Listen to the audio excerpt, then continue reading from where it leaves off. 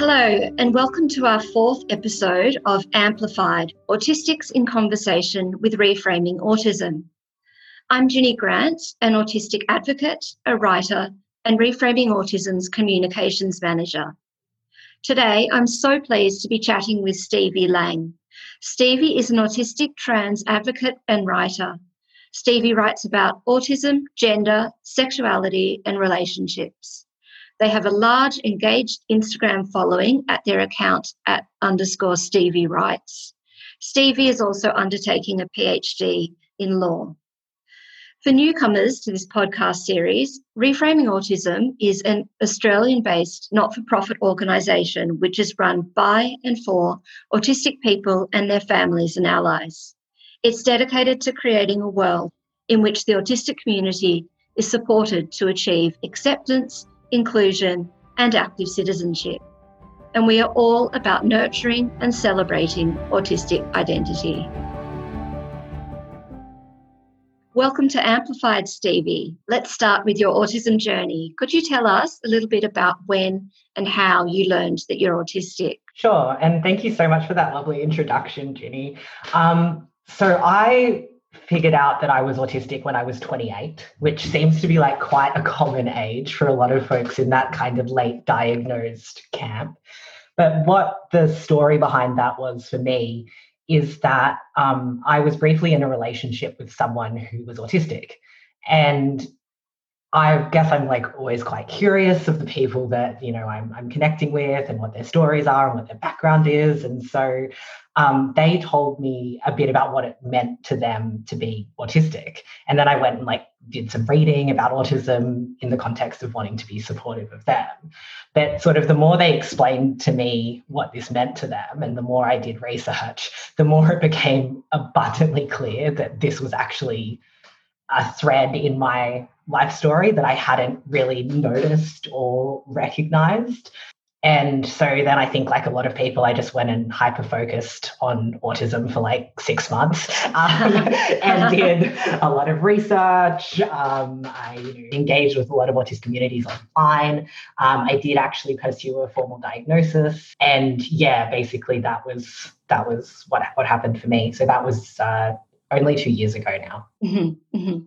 So how did your interest in autistic self-advocacy develop? So for me, it was almost from the start, in the sense that as I became clearer about what my autistic experience was, and as I kind of developed more of an understanding of how profoundly that had affected me across my whole life, you know, from childhood to especially in my teenage years and young adulthood, and just how absent the supports that I would have needed at all of those different times to have had a really different life story, and one that involved less misunderstanding and distress. Just kind of realizing that those things hadn't been there for me. And that I think, like a lot of people, I really experienced almost a kind of grief when I figured out that I was autistic for the experience that I could have had if that hadn't been recognized properly and supports put in place at an earlier stage.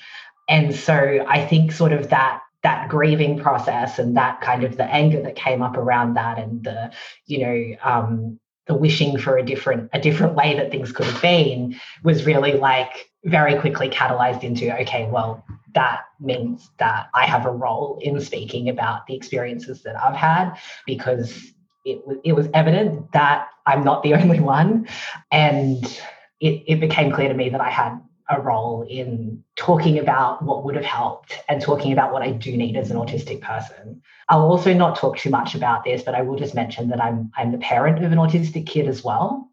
And for me, that has also been something that has really made me confront and recognize the different ways that the institutions that you sort of have to engage with as a parent, like schooling, can really need help and support to move away from some of the ableist and, you know, unhelpful ways of thinking about difference and about autistic experience.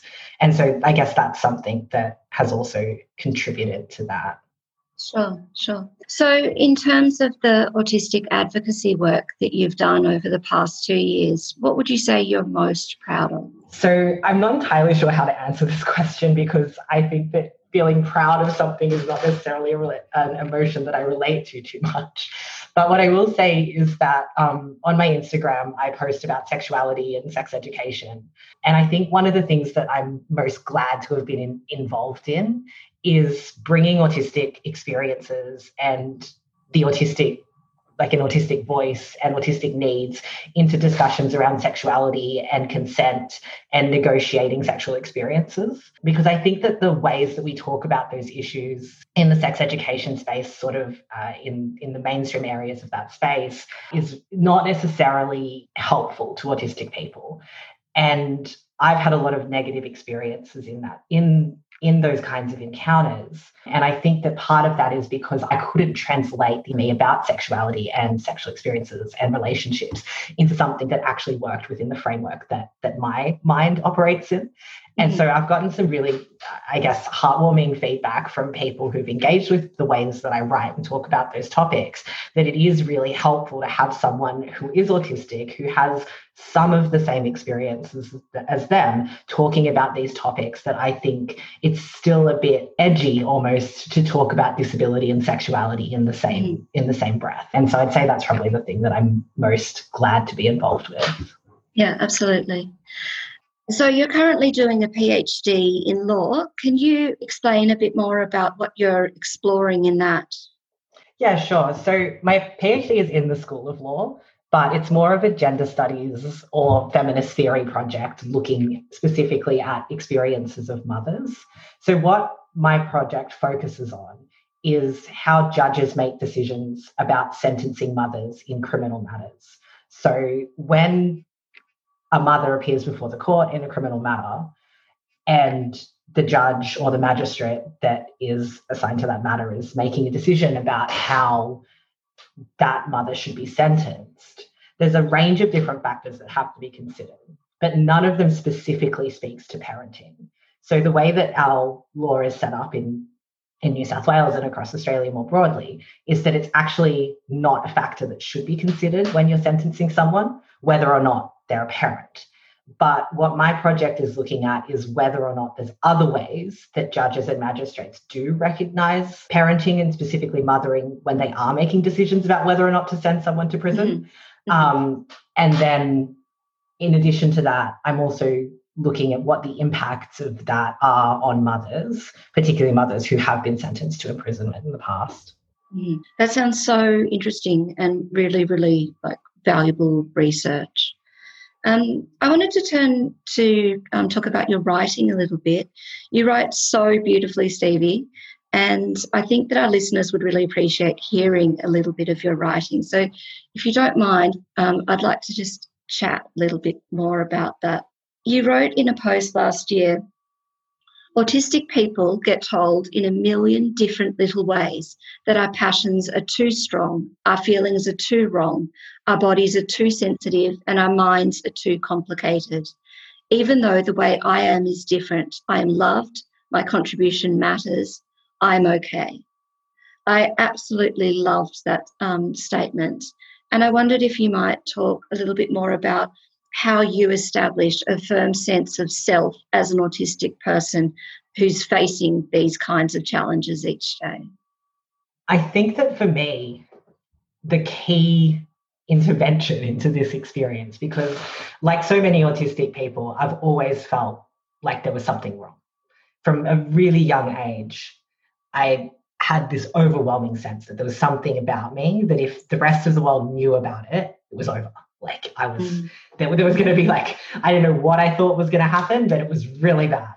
And I think that I never actually resolved that feeling until I did find the autistic community. I don't think that I was actually able to get to a point where I didn't feel like there was something wrong with the way I experienced the world. Like right now, because I've got the windows shut and we're doing this podcast, and I've got the fan off because we're doing the podcast, it's too hot in here, so I can't think.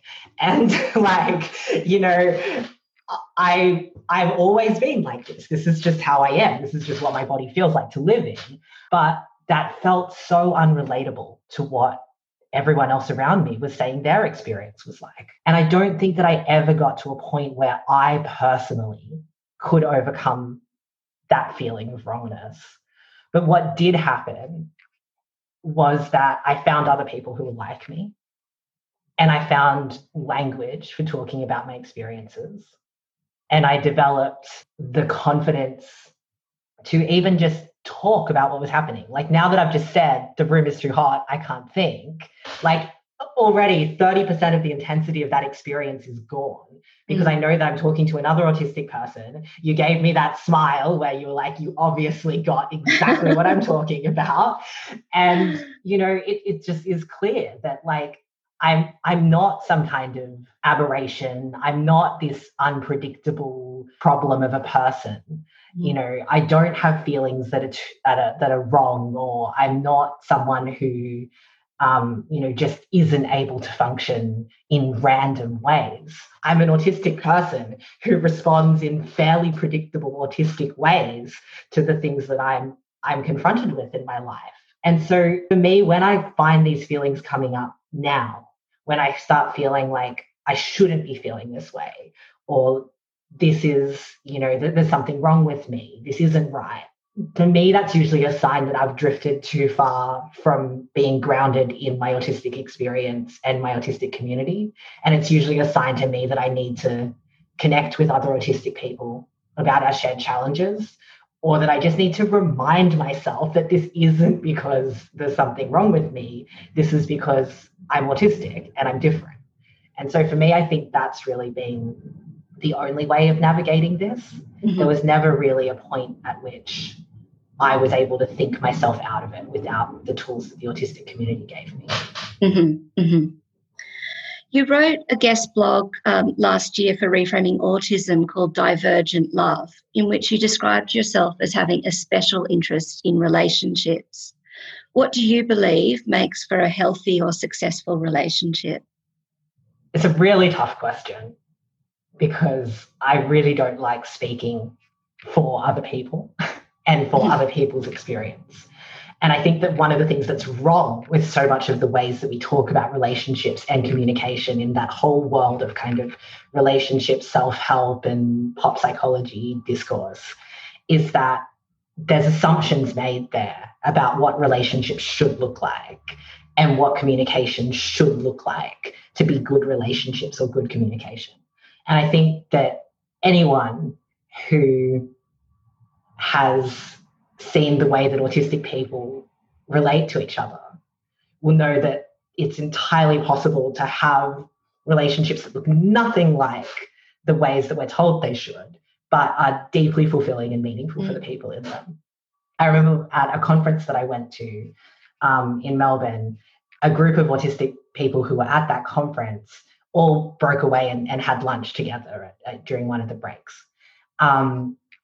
And there were like times at the table where like no one was talking and everyone was just like stimming quietly to themselves because we'd just been at a conference and it was stressful. And I just remember feeling like, oh my goodness, like we were all like showing each other our stim toys and like not necessarily like talking about anything, you know, that we should have been talking about in that context.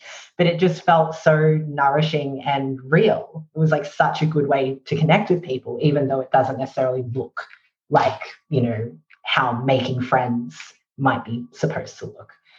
So I think that to try and answer your question, what I would say is that a healthy relationship is someone, or a successful relationship is someone where the people who are in it are glad to be in it most of the time.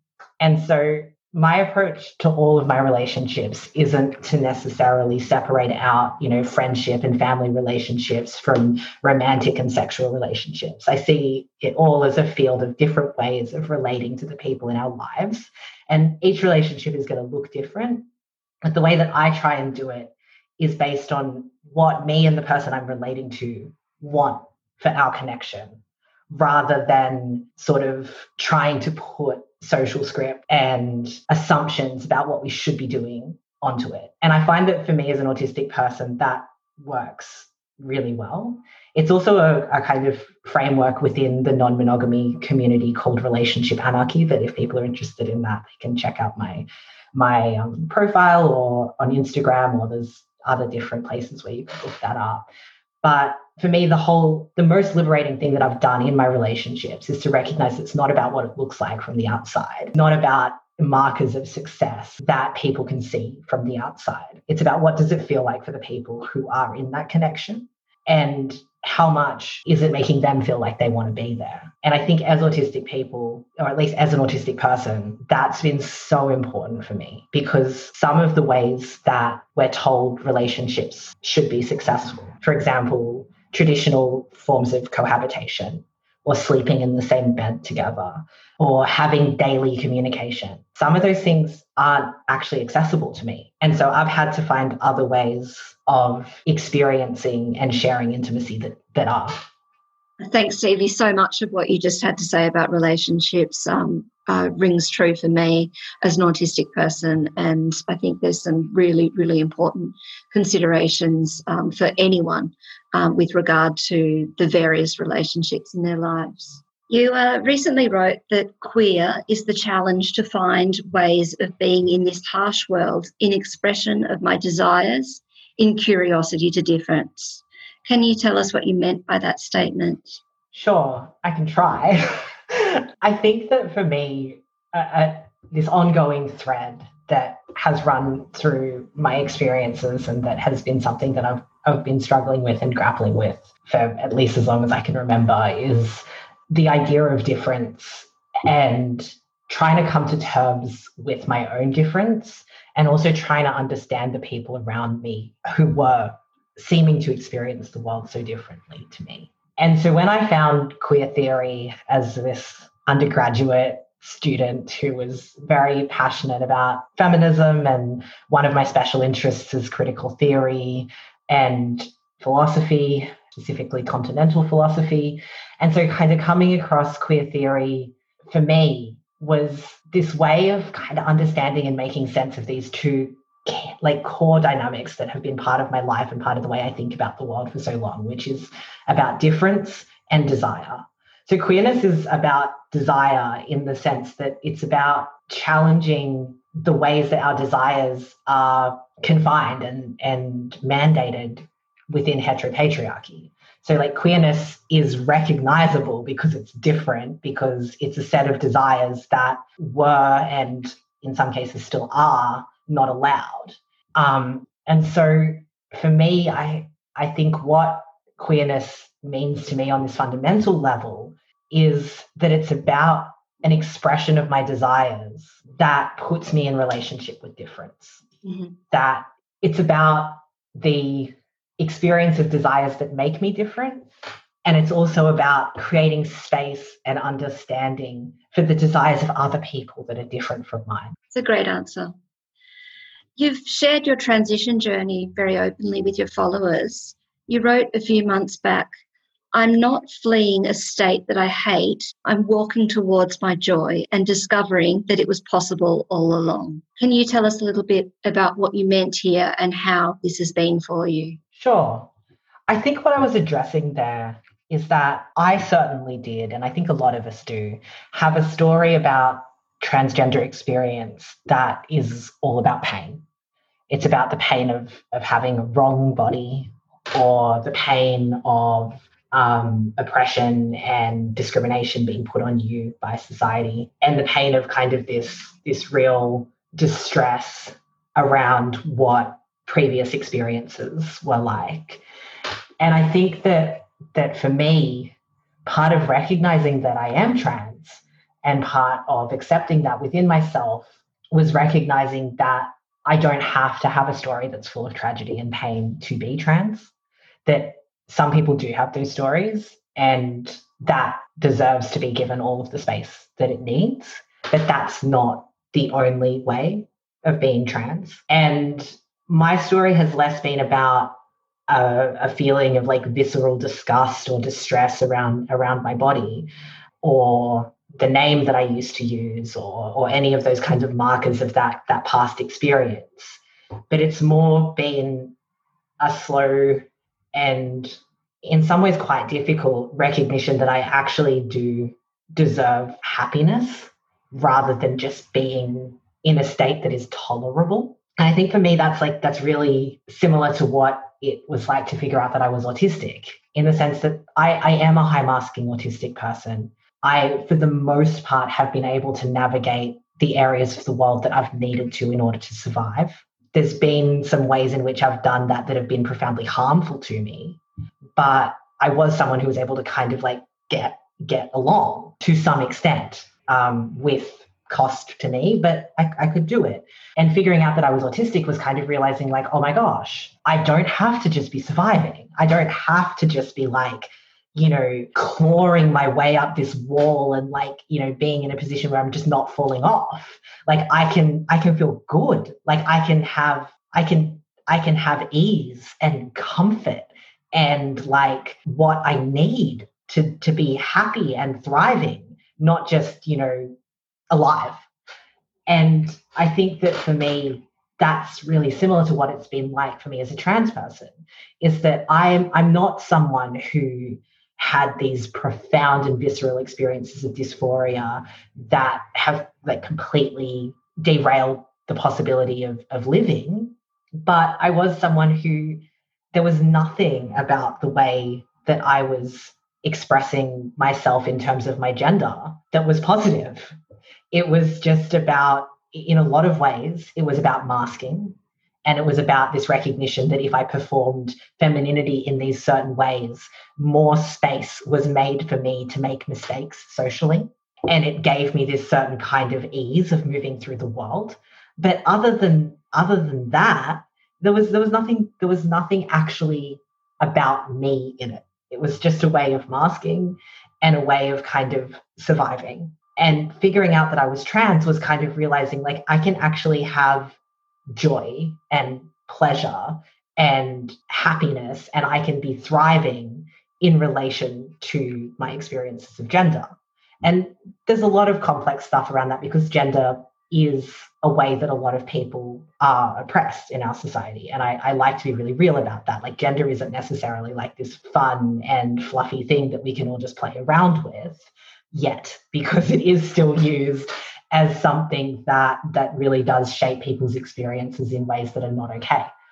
But recognizing that I could have a gender expression and gendered experiences that felt good to me, that was mind-blowing. And so I think what I'm trying to get to in that little piece of writing that you just read out was that I think for me, the most significant areas of how I've come into understanding of myself have more been about recognizing that I was always entitled to feel good, and that I was always able to feel good, and that the things that prevented me from feeling okay in my body and okay with myself for decades, they actually weren't something that was inherently wrong with me. They were things that were wrong with the systems that I was given to explain and understand myself. Thank you so much for your time, Stevie. I just so appreciate all your insights, and I'm sure our listeners will as well.